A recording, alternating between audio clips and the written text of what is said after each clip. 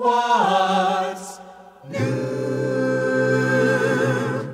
How is the world treating you? I'm Ed Peters, and I welcome you on behalf of Pastor Henry Harder and the Renewal Singers to another broadcast of What's New. We return today to our study in the book of Romans, moving on to verses 14 through 17 of chapter 1. These verses will conclude the brief section where Paul expresses his desire and longing to visit the church in Rome. Before we began our Christmas break, we looked at the opening verses of this section, verses 8 through 13, and here, once again, are these verses. Let me say, first of all, that wherever I go, I hear you being talked about, for your faith in God is becoming known around the world. How I thank God through Jesus Christ for this good report and for each one of you. God knows how often I pray for you. Day and night I bring you and your needs in prayer to the one I serve with all my might, telling others the good news about his Son. And one of the other things that I keep on praying for is the opportunity, God willing, to come at last to see you, and if possible, that I will have a safe trip. For I long to visit you so that I can impart to you the faith that will help your church grow strong in the Lord. Then, too, I need your help, for I want not only to share my faith with you, but to be encouraged by yours. Each of us will be a blessing to the other. I want you to know, dear brothers, that I planned to come many times before, but was prevented, so that I could work among you and see good results, just as I have among the other Gentile churches. Now, this brings us to verse 14 and to today's study. Paul continues as follows: For I owe a great debt to you and to everyone else, both to civilized people and uncivilized alike, yes, to the educated and uneducated alike.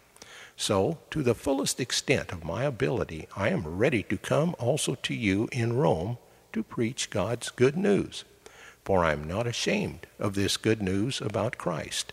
It is God's powerful method of bringing all who believe it to heaven. This message was preached first to the Jews alone, but now everyone is invited to come to God in this same way. This good news tells us that God makes us ready for heaven, makes us right in God's sight, when we put our faith and trust in Christ to save us. This is accomplished from start to finish by faith. As the scripture says it, the man who finds life will find it through trusting God.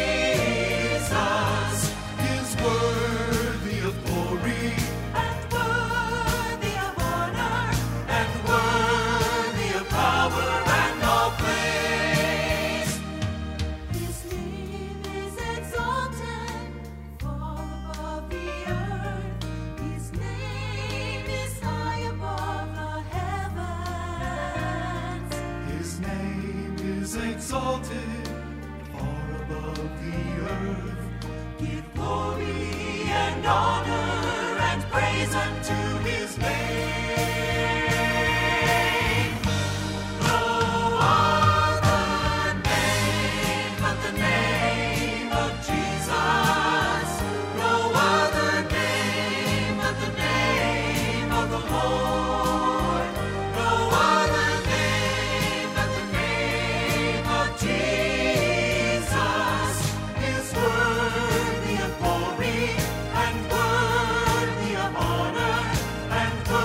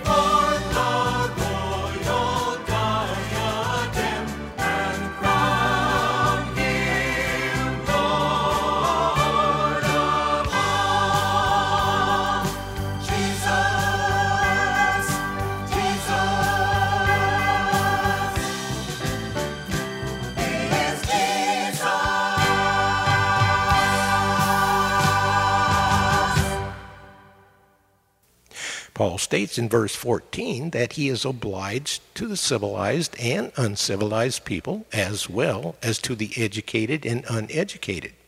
He is speaking of those Gentiles who spoke Greek or followed the Greek way of life, even though they may have been Latin-speaking citizens of the Roman Empire.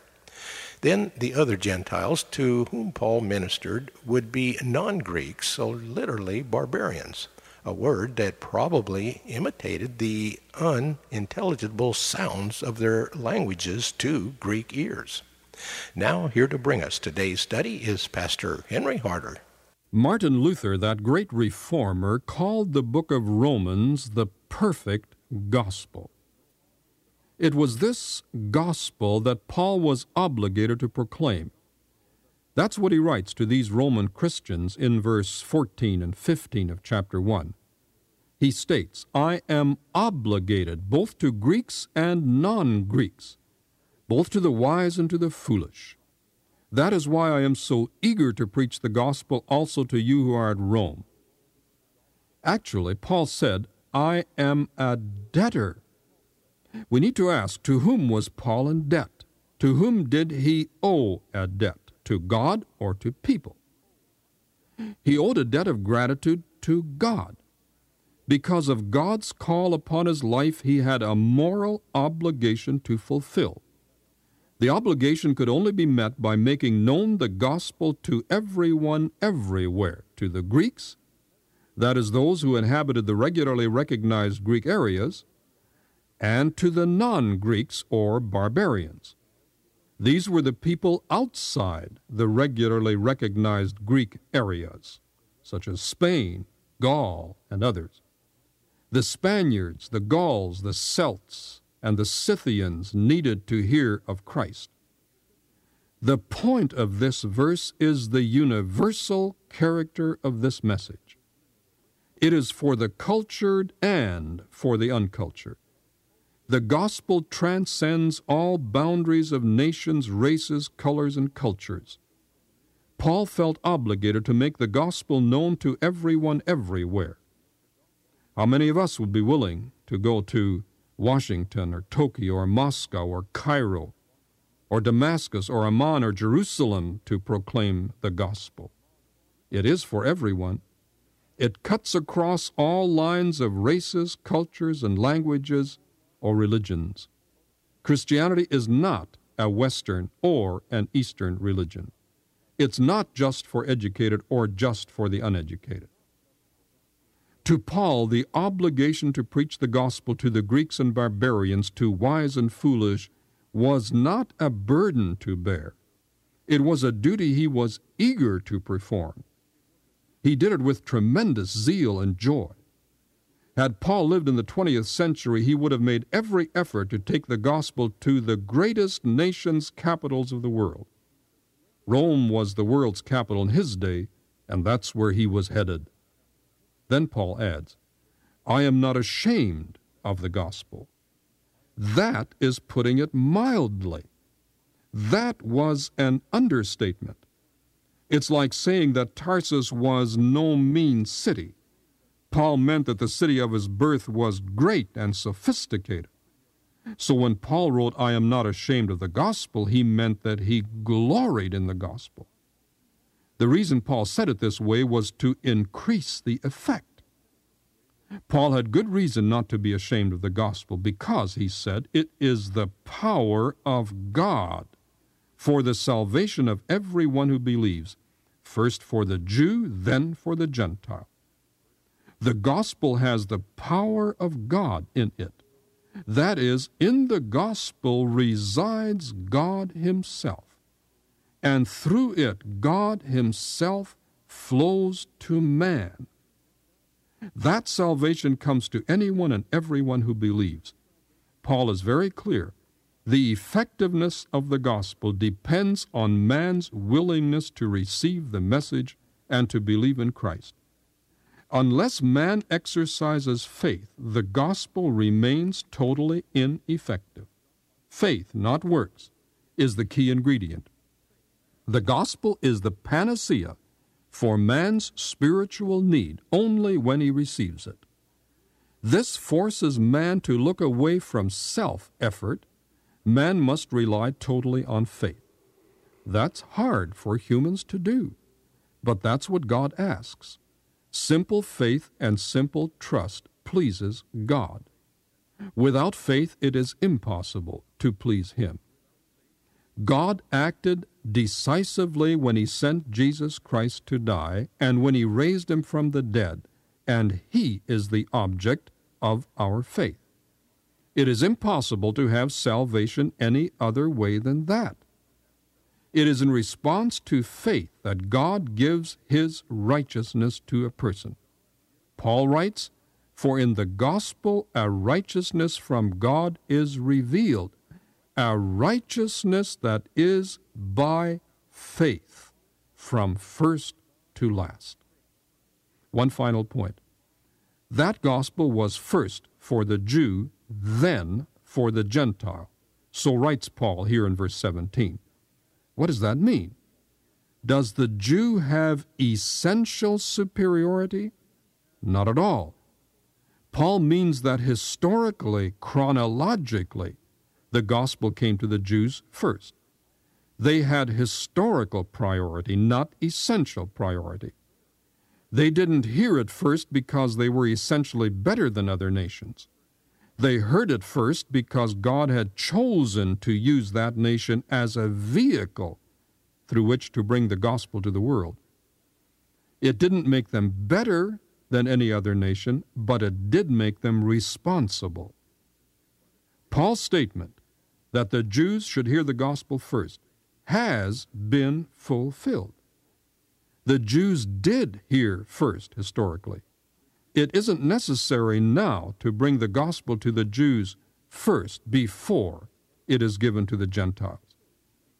The Savior is waiting to enter every person's life in response to an invitation of faith. Here is how the Renewal Singers say it. The Savior is waiting to enter your heart. Why don't you let Him come in?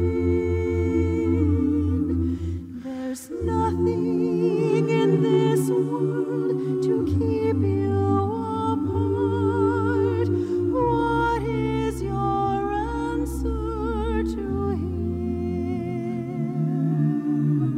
Time after time He has waited before, and now He is waiting again to see if you're willing to open the door. Oh, how He wants to come in. Oh, how He wants to come in.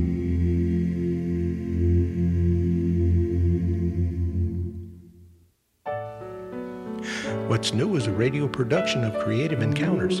Our mailing address is Post Office Box 840H, California 93263, USA.